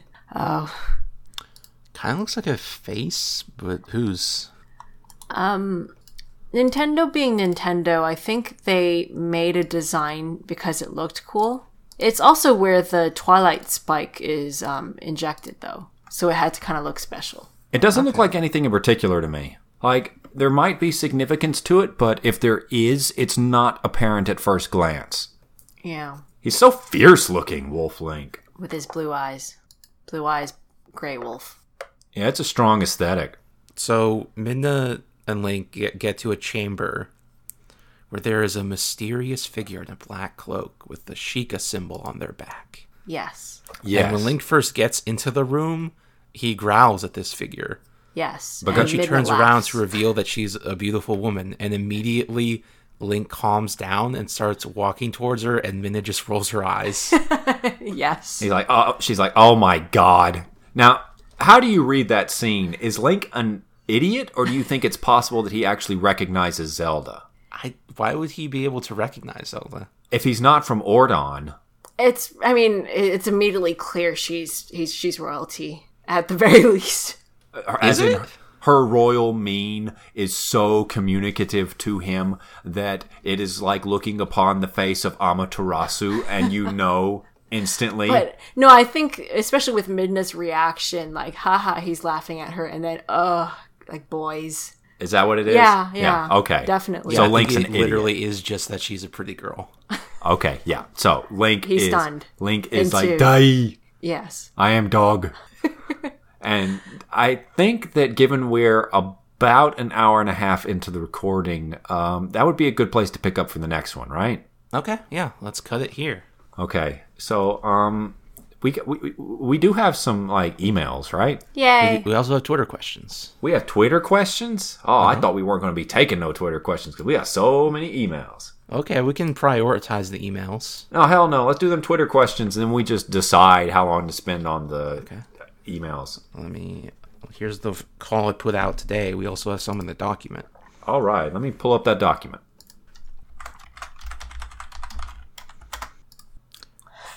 Boy. Okay, should we tend to the document first? Yeah, okay, let's tend to the document first. Okay. What order should we take these questions in, Crystal? Who reads them? I will start with the first one on the top. Okay. This comes in from Cassandra. Do you want the Four Sword to appear in future single-player Zelda games? Probably not. I wouldn't really like to. Firstly, because it's broken because of our timeline thing. No, they could stick a game in at any point. Let's be real. But, no, more importantly, I think I would like the Four Sword to be in, like, multiplayer games. But then again, not really, because 4 is too many players. 3 is a good number. Be like Triforce Heroes. What about you, Crystal? I think the Four Sword should stay buried. I think that I'm going to have to agree. Generally speaking, it's better when things are more focused, and I don't like callbacks just for the sake of callbacks, and the Four Sword saga isn't interesting enough to me in a lore sense to feel like they have to revisit that ground. 3 Sword. Yeah, the 3 Sword. Great. Much more controllable size. Yeah. And our next question comes from Izzy Silvermountain. Can you get a third Oracle house? The answer is no, you cannot. Right. This is in reference to the Minish Cap, in which you, through kinstone fusing, I think, essentially can build some houses in Hyrule Castletown, and you can choose 2 out of the 3 oracles, essentially, to give a home to, and they give you... What do they give you? Tunic upgrades? Potions? Charms? Charms? Either way, you can only do 2 out of 3. Sorry. There can never be full, true happiness. Next question is by Ral Pizzamancer. Is the Light Force just the spirit of Hylia reincarnated inside the princess? I think we landed on yes. Yes. I think when they made it, that it wasn't actually the reason, but it works well enough. Yeah, I would definitely say that the ultimate answer is yes to this question. Also, why was the idea that Minish Cap taking place in New Hyrule after Spirit Tracks so popular back in the day on the Zelda Universe forums? What do you all think of that idea? I would imagine that would be because the history of the kingdom as portrayed in Minish Cap doesn't really feel compatible with what was shown in Ocarina. So maybe it's in the New Kingdom. Fair enough, yes. I guess that makes a certain amount of sense, but I've never visited the Zelda Universe forums. Same. My Zelda forums back in the day were the forums attached to the Grand Adventures, and that's pretty much it. So I don't really have a lot of perspective on that. It's an interesting idea, though. I think it's because people usually think chronologically, as in the next game to come out takes place somewhere after one of the other games. So it's very hard to say, no, this is clearly very, very early on, unless there's something really definitive in the game itself. Yeah. That's my guess. It would also kind of make sense as to why there's no Master Sword. Yeah. Yeah, because Skyward Sword places the creation of the Master Sword extremely early in the timeline. And yeah, it's a neat idea. I don't know that it actually works, but I see how there's this thematic through line because the power of Zelda herself is very important in both Spirit Track and Minish Cap. So it's compelling. I just don't think that it's really very canonical. Next question. This comes in from Tim Garris. I need to go back and re-listen to the Majora's Mask episode, but is there anything stopping the Demon Tribe from being the Termina / the creators of Stone Tower? Did we assess the Stone Tower creators on our episode? We did, didn't we? We definitely did the creators of Majora's Mask. Yes. The Demon Tribe, but that was determining whether or not they were the interlopers. True. Not the Demon Right. Tribe. This is sort of a different cross-examination. From being the creators of the Stone Tower. I could buy that they are related in some fashion. Maybe a group split off into multiple successors. And basically going into this other world where they built. They are definitely thematically resonant, I think. Is there anything stopping them? Not really, except that it's heavily implied in Skyward Sword that the Demon Tribe was more or less wiped out. Mm-hmm. Or otherwise But what sealed. if they built the Stone Tower before that? In Termina. Yeah. I guess there's nothing necessarily stopping that, but time is strange in Termina. I guess in the long history of Hyrule, there isn't anything necessarily meaning they can't be. Maybe if we sat down and devoted an episode to this, we could figure out whether or not. But no, it doesn't. Just on the surface, it doesn't seem like there's anything stopping it from being true. So the next question is from Jasmine Marsh. I'm a heavy Beatrice Link shipper. Oh, you go. Partly because I like the idea of being able to give Link a domestic life after their adventures. What domestic lives do you think each Link would be suited to? Okay, this is a complicated question because first it needs us to establish how many Links there are. Yeah, this is heavy. Big question. That's not that hard. It's not that hard, but only because most of the time my answer is that most Links aren't suited to domestic life at all. Mm-hmm. Agreed. Because most Links, they carry on the adventure Yeah. when the credits roll. Or they should. It's made very clear in Twilight Princess. Some of them can be guards, some of them can be train conductors, some of them can be blacksmiths, but most of them walk out toward the horizon. Skyward Sword Link would have a domestic-ish life. Yeah. Beatrice or otherwise. Yeah. Yeah, but as regards to each Link, most of them just go on adventuring. I think is the ultimate answer to this question from me. The secret to Zelda shipping is that Link can't actually hold a relationship. Oh, no. Oh, no. Why is that? He's true love is adventure. And the horizon. He's married to the road. Yes. Is this Geralt? No, it's not Geralt. Geralt No, actually... he's a good character. You do not know the first thing about The Witcher, you... I played the first third of The Witcher 2 Assassins of Kings. Oh, no. Witcher 3 is very different. Okay. Very different. No, I mean, I'm not even going to offer anything to that. There's no real rejoinder. If Crystal played through not just the opening castle sequence of Witcher 2, but also everything that takes place in Flotsam, she's seen a lot of shit. Well, no, not actually Geralt. Geralt, if you screw up your romances. Oh, yeah. That's one of the things about Geralt in The Witcher 2 is that he's actually being victimized enormously throughout the entire narrative. It's really weird. By Triss. By Triss Marigold, yes. This is a big side. It's Segue. fine. Yeah. You got to stop comparing things to Geralt, though, Micah. Okay. Don't do it. Yeah, because I'll keep talking about how much I hate The Witcher. Oh, no. Yeah. And we don't want that. This podcast is about something we love, and then occasionally something that at least two of us hate very much, and the last of us is, bummed about. What? The Infinity War. Oh, yes. I got it. Okay. So I think we're over to the Twitter questions. The first one comes in from Jasmine. I don't really understand this question. What if Gost is lesbian? Way if Gost is lesbian. And then thereafter, Jasmine clarifies Zelda Midna shipping. Oh, that's great. Which I assume to mean, like, talk about Zelda and Midna shipping. It's a good ship. Okay. Yeah, sure. I really like how their relationship starts off with Midna hating everything about Zelda. But you can also tell that they've had conversations before the game started. That's what I mean. Yeah. By the time Link runs into Zelda, they have had a number of conversations, Zelda and Midna. You get the impression that Midna went to Zelda first.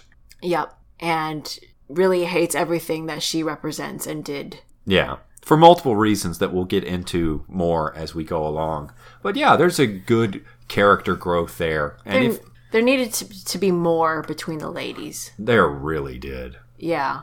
Because it's interesting, the differences between the two and their choices and outcomes. And you kind of have to read between the lines to get to that point when it really should have just been a central theme of Twilight Princess. So it comes in from Rachel. Why don't people draw Princess Midna in the fan art more often instead of the dreadful imp? A lot of people love Imp Midna. Imp Midna is much easier to draw. Yes.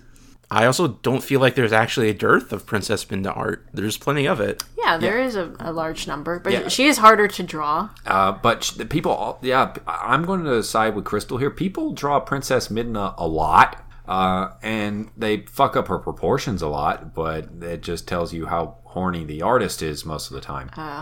There's a lot of disagreement about whether the stuff on her skin is clothing or just part of her skin. I'm not sure it really matters. Hard to draw. Hard to draw. What's your take on that particular bit there, Crystal? It's clothing versus skin. Is this the cast discussion again? Oh. The pants or not pants? Yeah, it is. I think it's just part of her skin. I don't have a picture to look. We're talking about Princess Midna.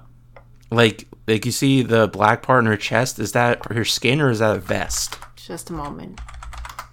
You're asking... Let's get down to what's really being asked here. You're asking if Midna naked. Yeah. Or if she's just wearing like a... Because she's clearly wearing some kind of mantle over her shoulders. And she's wearing a skirt around her waist. Yeah, that is plainly clothing. But the stuff on her chest looks different. It looks like it is her skin. I think it's clothing. But it also goes up and around her forehead underneath the mantle. She's wearing boob socks. And gloves. Would they be that tight? Listen, yes, because they're boob socks. Okay. Boob socks are just like that. You're familiar with the term boob sock, right? Yeah. Monica, it's used to describe the way that women in superhero comics are often drawn as if they were naked. Form-fitting clothing. To preposterousness. Yes. You effectively would have to make a little sock for the boob. I'm a big fan of Midna's forward...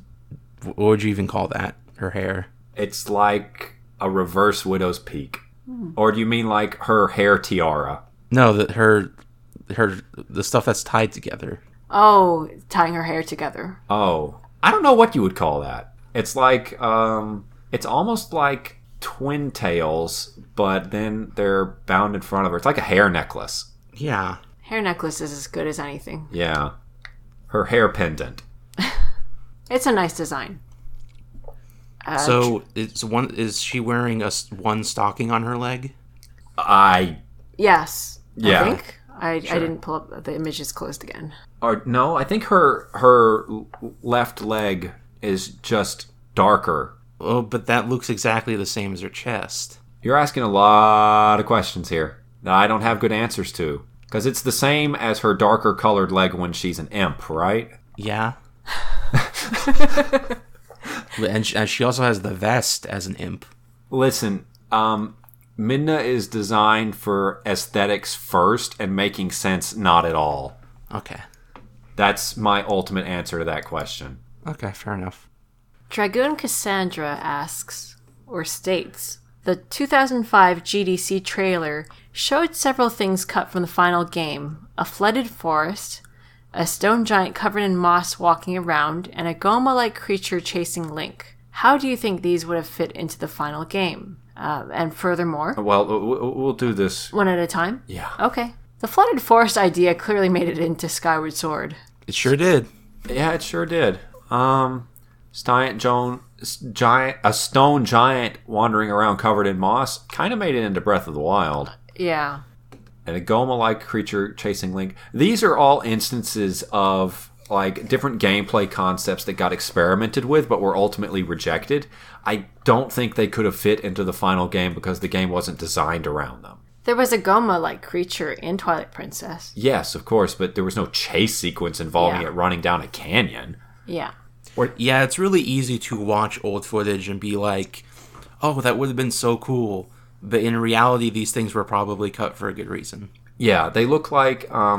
The chase sequence in particular doesn't look like it's very fun because the only version of that particular kind of chase sequence that's any good was in Mario Odyssey. Hmm. I'm glad they got the Balrog in there. They super got the Balrog in there. Yep. It's hard to say in answer to the question. Yeah. Because they may not have known it themselves when they made it. They might have just designed it like Nintendo does and said, oh, this will go somewhere. Oh, hey, it's not that fun. Yeah. Away it goes. There wouldn't even be a story attached to it yet. Ultimate answer has to be they wouldn't have. And that's it. Next component of the question. How do you feel about the change from the grayscale Twilight Realm to Bloomland? And Midna's hairstyle changing from teal and orange hair to just orange? I like both of those changes. Honestly, the grayscale Twilight Realm would have been pretty interesting, but it doesn't feel as much like Twilight as Bloomland does. Mm-hmm. Yeah, I think the Bloom is a bit overdone, as is common in the era, but I like the Bloomland. Yeah. If it were gentler and softer and a bit more Twilighty, as opposed to being as strong as it is, I think it would have been a much better effect. Didn't they scale back on the Bloom in the HD version? Yeah, they did. And even then, it feels a bit much. Yeah. Do you remember the shot in one trailer where Link howls in front of a very big moon as the camera pans out? Yeah, actually. That was a cool shot. It was a really good shot. And they used it in the game's intro, except instead he's howling in front of Hyrule Castle. Yeah. Yeah, that moon was a really good shot. They didn't end up using the moon for much of anything in this game. Moon's important. I do miss Midna's multicolored hair. Yeah, that was good. I guess they figured there's enough blue tinting in her model that they didn't need it, but the multicolored hair was cool. Yeah, teal's everywhere in the Twilight Realm. Yeah. So orange then becomes very distinctive. I can see why they did that, but multicolors are always cool. Thoughts on the Goron Golem? It's gross. I don't like it. Now, for our listeners, since we're not very good at providing visual context for a lot of these things, the Goron Golem looks like something from a mod where they've made a vague humanoid shape out of Gorons in the rolling position. It's vaguely unsettling to look at, and unsettling is about all I have to say about it. Cassandra very kindly linked a YouTube video, and so if you YouTube search for Twilight Princess unused /beta Goron Golem, you will find it. It apparently is in action. It's oh no, horrifying. I don't like this. I'm going to click play now. The textures are all warped over its disgusting body. Ugh. Wow, you see it forming. Maybe this was an alternative to the Balrog. It's just behaving like a giant Goron, so it feels almost more like the Goron mini-boss. Oh, so trying to stop you from the room. It has little feet sticking out all over its body. Okay, my ultimate take on this is that I'm glad they went with a really big Goron instead of a golem made out of lots of Gorons. Thanks, Nintendo. It's vaguely unsettling to look at.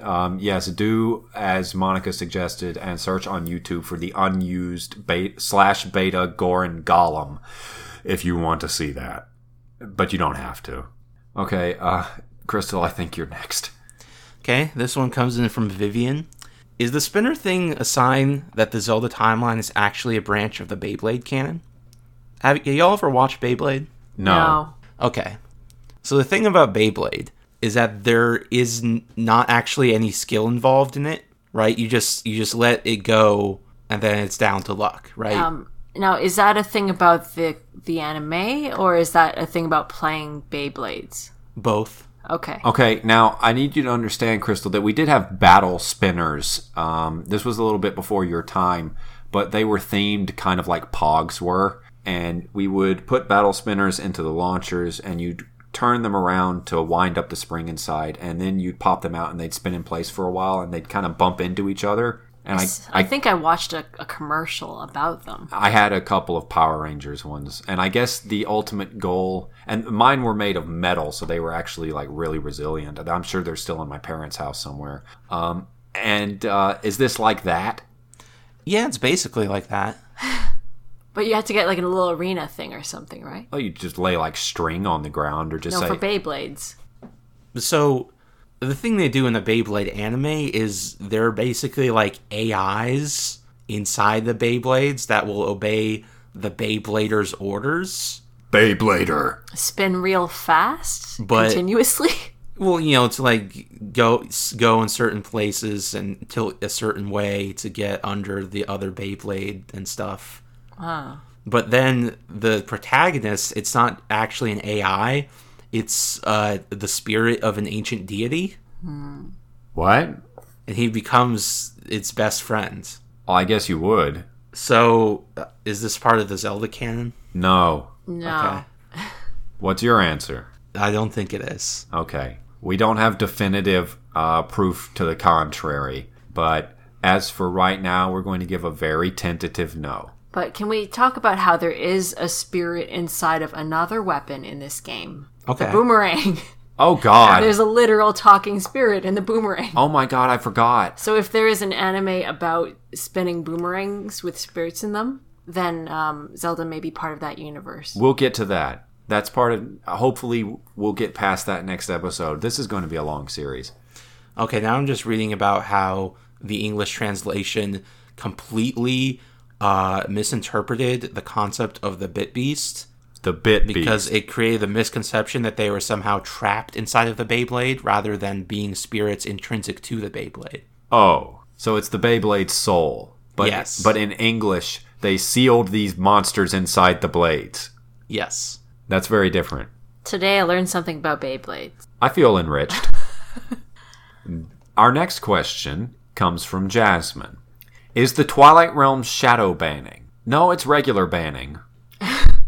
Thoughts? Yeah. Yeah, it is just regular exile. Banning. Considering we get a ghostly specter of royalty haunting their child in both this and Breath of the Wild, also Wind Waker, am I more sympathetic to Queen Zora because Red Ruto?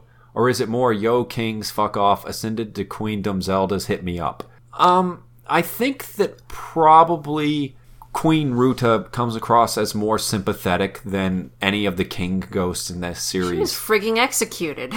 Yes, one, because she was murdered, though that's also true of Roam. Yeah, but like execution seems like a grand paraded her out there, put her head on a thing, lopped it off. Yeah, but her thing is more like she wants to terrorize her people rather than, hey, Ganon broke out. No, I get it. I get that the circumstances of their deaths are different. Yeah.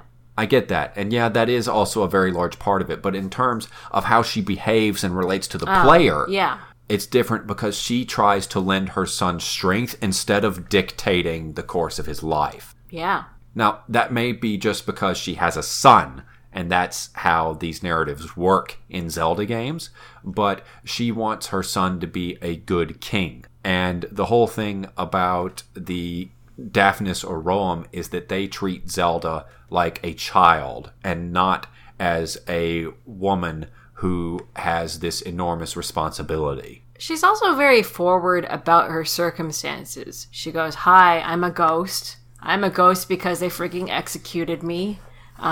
Here's some stuff that kind of needs to be done. My son needs to be saved. Please. Meanwhile, we have these two other ghostly kings going, oh, we're not going to tell you who. No, we're not even mentioning this.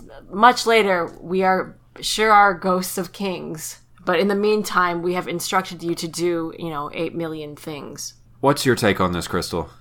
Yeah, the main difference is that Queen Zora is like a good queen and person and mother, and Rome and Daphne's both suck. Well, she's not wrong. Yeah, They do suck. they're not great. They've got problems. They're bad dads. I mean, Zelda is a series about how our fathers fail us, and Twilight Princess is slightly different in that this is a little bit about how our mothers succeed, but only when they're dead. Oof. Only when they're dead. Last part of that particular series of questions. Do you like the rupee drain? Clarifying, she's referring to Mallow, his shop, and the magic armor fueled by rupees. I love Mallow, I love his subplot, and I love the armor that drains your rupees because it's something to do with them. The rupee drain is essential. Essential. I like the rupee drain a lot. I don't so much like the fact that it's necessary. No, can we talk about how essential it is? How essential is it, baby? Well, in this game, you have a lot of chests.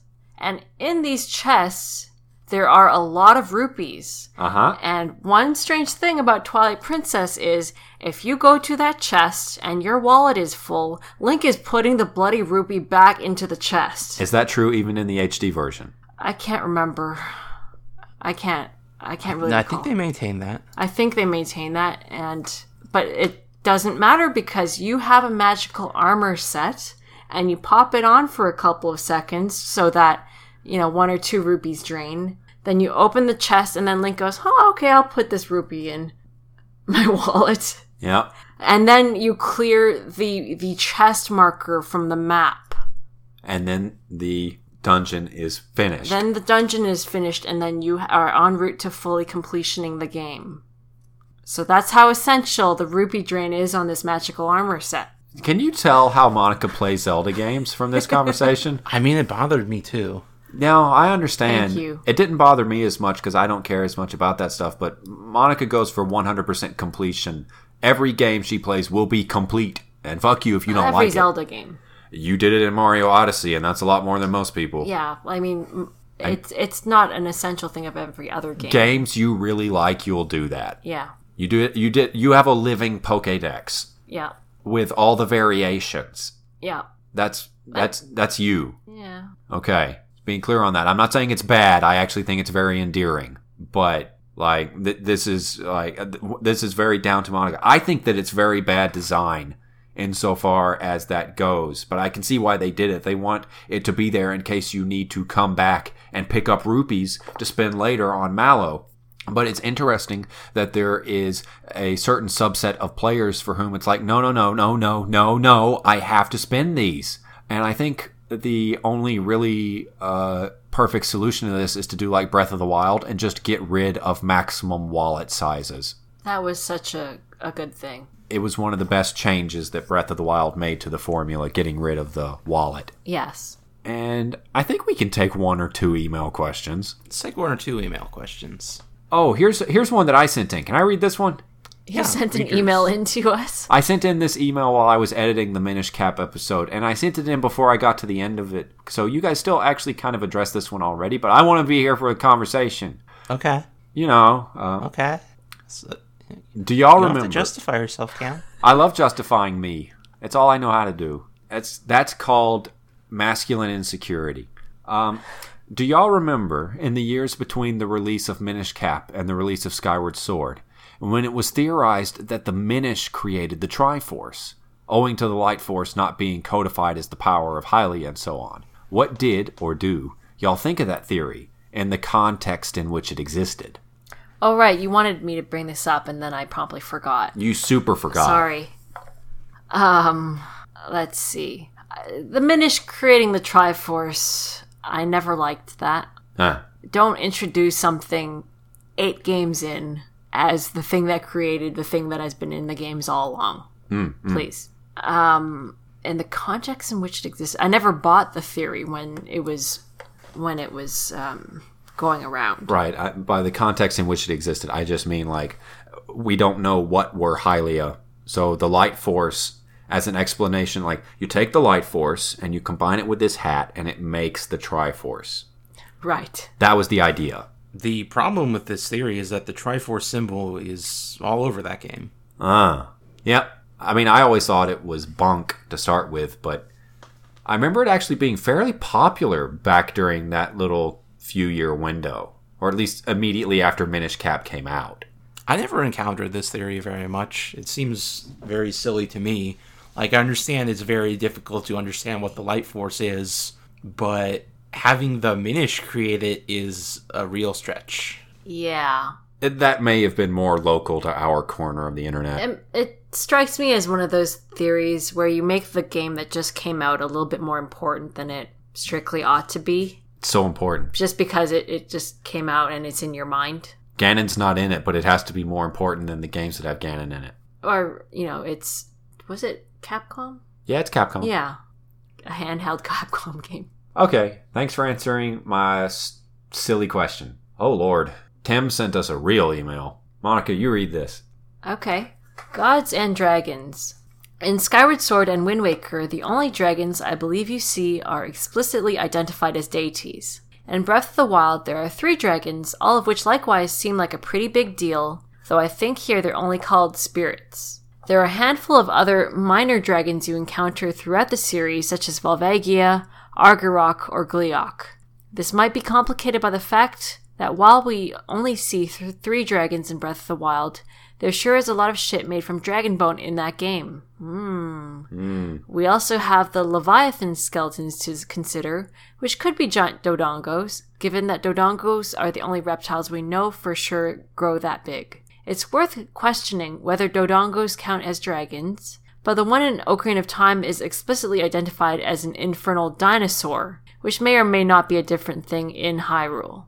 Are all dragons gods, or do ones that are old enough and powerful enough just grow into godhood? Or are dragons just powerful creatures and the deities just choose to manifest in that image? Follow-up question that is a whole other discussion. What does it mean to be a god in The Legend of Zelda? Is Ganon a god? Good questions. Monica, I'm glad I got to hear you say a cuss. A what? You said a cuss. Did I? Yeah, you said shit. Oh, okay. I say shit all the time. Don't I? I'd say that you more talk shit all the time. Oh. Yeah. Very clever. There. Yeah. Oh.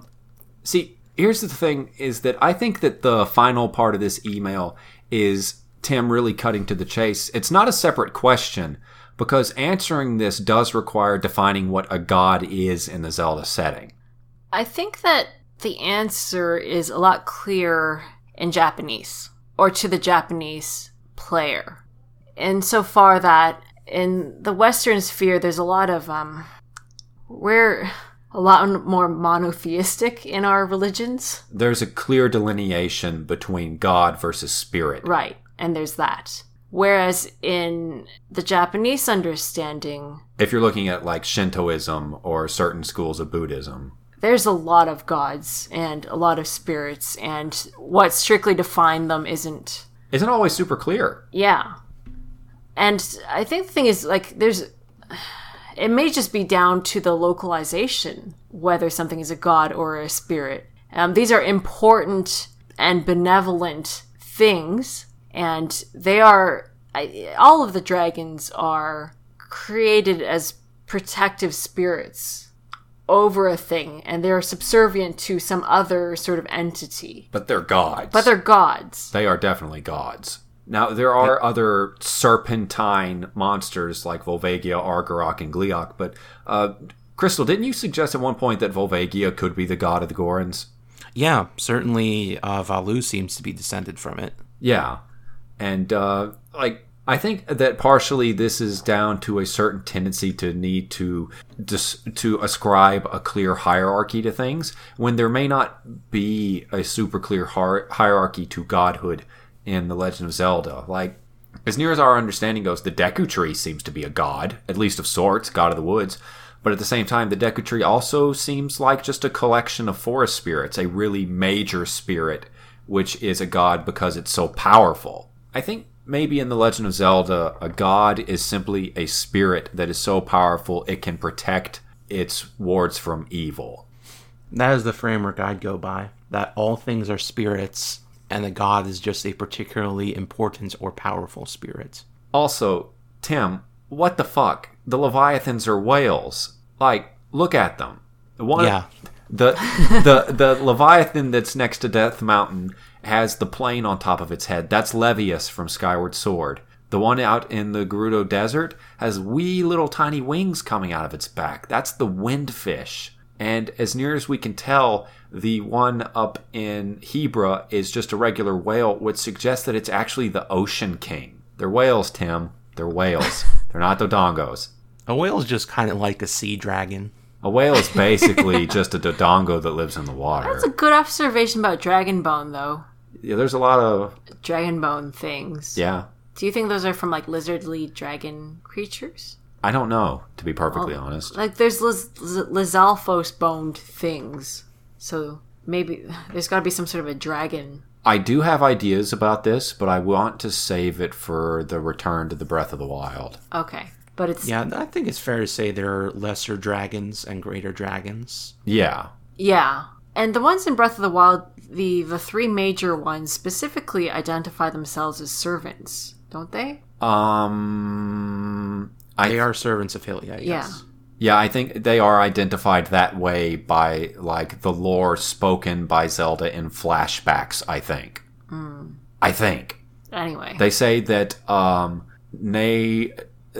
Nehru, or is it Nehral Mountain? Anyway, one of the mountains named after a dragon is described as being named after a servant of the goddess, if I remember. But it's also interesting because they may be conflating the dragons with the Triforce gods, who have utterly been forgotten by the time of Breath of the Wild. Religion's zany in Zelda. Well, they lived for a very long time. Is Ganon a god? Yes. He wants to be. Ganon's a very bad god, if he's a god. Well, that's your opinion. What? Yeah. I mean, what do you mean by bad? I mean, what makes a god, really? Because, like, in, what is it called? Four Swords Adventures, he's literally worshipped by the Deku. No, hold on. Back up a second. What? Crystal, what is this question? What do I mean by bad? Do you mean bad as in evil? Or do you mean bad as in ineffective? Oh, evil. Okay. Yeah, fair. No, he's a highly efficacious bad god. Okay, yeah, I thought you were saying he is bad at being a god, which Oh, is no. not true. No, Ganon is not an impotent god. Ganon is real good at his job. Do we want to try for one more? Yeah, let's do one more. Okay. This one is... Okay. You get this one, Crystal. This comes in from Benjamin Sasso. Hi, everyone. I've been a huge fan of the podcast since the Breath of the Wild episode. Thank you, Ben. Yeah, that's really nice. Each episode has rekindled my love for the series, and I find myself enjoying The Legend of Zelda now as much as I did when I was a little kid. Aww. Thank you for doing what you do. I have a few questions for either the Interloper episode or any of your Twilight Princess installments. Number 1.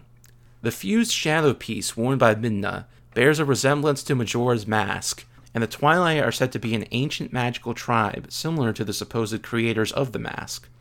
As fans, how do we know when to attribute these similarities to coincidental art styles and plot devices versus actual lore details? I'd say it's just by feel. There's no solid answer, so whenever you please. Yeah. Or whenever you thread the lore pieces together. When it sounds good. When it sounds good. Yeah. Nintendo's not...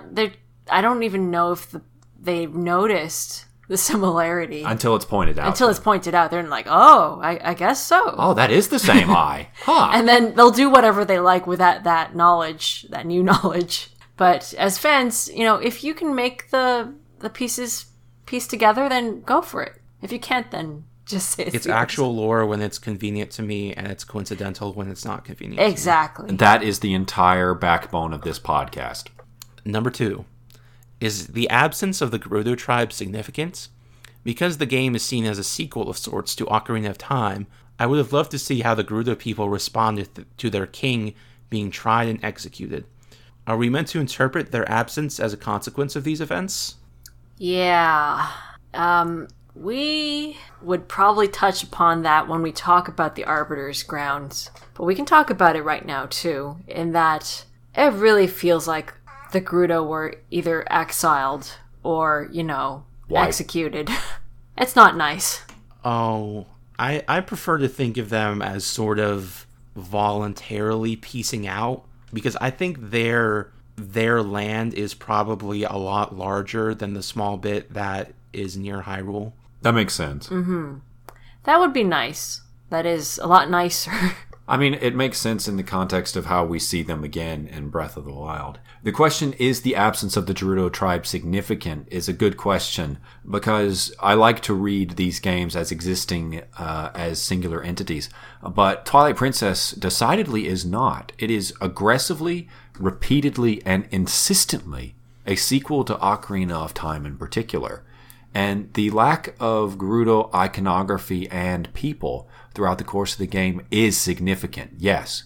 It would be easier to read Ganondorf as not being Gerudo, but he still is. He's still that same person with that same background, and he comes from the same people. So whatever he did, it seems like it definitely had a consequence for his people, because you do run around in the Gerudo Desert, and that is where the Arbiter's Grounds, a clear Gerudo holy place, is. And it's also been colonized and taken apart. Yeah. The design of the Arbiter's Grounds is really interesting. We'll talk about that more during the actual episode, though. The Hyrulean people showed up and fucked that place up. Yes, it's significant. I also prefer Crystal's interpretation, where they sort of just pulled further back into their own territories and ceded parts of it to Hyrule. Yeah. Because there was a war. There was definitely some kind of war. And, there probably was some kind of reprisal, but the idea that Hyrule completely wiped them out is way too fucking much. Yeah, it's pretty dark. I don't want that. Sorry about Ganondorf, bye. Yeah, pretty much. Question 3. In the HD remake, certain carvings in Hyrule clearly depict humanoids with wings that strongly resemble the Rito tribe. Is it possible that they exist in this timeline? Yeah, we need to talk about that one mural. Let me bring it up. Okay. Yeah, we'll let you lead on this one, Crystal. Okay, let me get a link going here. Here's this one mural that is a texture near the walls of Hyrule Castle. And there's been much debate as to its meaning. If I can open this image. So just to describe it, there are 3 panels. The leftmost panel appears to show a Goron holding out the full Triforce over its hand. And to the right of the Triforce is a woman, a man, and a boy. The woman looks like Zelda. The boy looks like Link. He has the shield. And the man, you could maybe say he looks kind of like Ganondorf, but I wouldn't go hard on that. The woman looks almost like a Zora to me. Yeah, I could see that. Her hand is also extended towards the Triforce. Yes. It looks like either the Goron is giving it to her or she's giving it to the Goron. The middlemost panel has 2 Rito on either side of the same boy from the first panel and a different woman holding a pot. And then the rightmost panel has Zora holding a spear to the right, Uka and her son, or at least people who look like them, in the middle, and then the boy and the man from the first panel on the left. The man looks sort of like Ronaldo. Yeah, I could see that. So maybe he represents the Sheikah or the royal family. I don't know what to make about this. You can also see that the Triforce's rays stream from the left all the way to the right panel. It's almost as if the Triforce represents not an object that's in the scene, but the radiance of the gods that lights up everything. And is this left to right or right to left, really? I don't think this is actually a narrative sequence at all. Mm-hmm. I think this is an awareness of the timeline split, where the first panel is the unified Ocarina timeline. The second panel is the adult timeline, and the third panel is a child timeline. I could see that. Yeah. That's my best theory. Trying to read it in canon is difficult. There were a couple of other changes or additions to Twilight Princess HD, in that there was a picture of the field in Breath of the Wild, correct? Am I thinking of the right game? I think that's it, yeah. Yeah. I think there's 2. I think Mallow's... You get a shot of part of the Great Plateau in a piece of art in Twilight Princess HD. But This kind of gets into like the Mario pictures you can find in Ocarina of Time. Yeah. They're just Easter eggs. It's like, why is Majora's Masks being hung up in what's his name's shop? In Link Between Worlds? Yeah. Yeah. Well, it's not dangerous anymore. Wait, wrong timeline. Wrong timeline. You could say that the fabric between the timelines is being depicted here, I guess. And that how does this timeline know of the others though? Oh, dreams. The Aneroverse? Uh-huh. Yeah, all right, I buy that. That's a kind of thing that the esoteric scholars of Hyrule could develop. Wacky artists, dreaming big. Always dreaming. Do we have anything more on that one? I think that's all we got. I think that's all we got. And with that is the end of part 1 of our Twilight Princess series. Oh boy. Cameron, where can we find you online? You can find me online at CamWriter on Twitter. Oh, shit. We should have introduced the email address at the start of this. We should have introduced the email address at the start, but we didn't, so I'll say it now. Please send us emails to bookofmedorapodcast@gmail.com. That is bookofmedorapodcast@gmail.com. You can find me online on Twitter at arcanecrystal. You can find me on the Let's Plays podcast on audioentropy.com. Why don't you head down to audioentropy.com and check out some of the other podcasts on the website. There's Teenagers with Attitude. There's All Along the Watchtower. There's Digimon Digital Moncast. And maybe click that donate button. We don't see any of that money. That just goes to hosting the website. Our very nice site administrator pays for the hosting out of their own pocket, so help them out. Yeah, money. I need you to stall for me. Okay. Oh, no. Oh, I forgot we were doing a regular Zelda. Oh, shit. Okay. So, and don't forget that our podcast art was also done by Tor Kirby, who can be found at, I believe, torkirby.com. Let me check that real quick. Also, we don't really have to... Yeah, torkirby.com. We don't really have to stall for you, though, because I'm going to edit out any silences. Okay. Well, I already found one. Okay. This joke comes from zeldadungeon.net thread Zelda Jokes, posted by Heroine of Time. Uh-oh. On March 24th, 2013. What percentage of Nintendo stock is owned by Skull Kids? What percentage? The majority. Okay. I like it. Okay. Goodbye, everybody. Bye, everybody.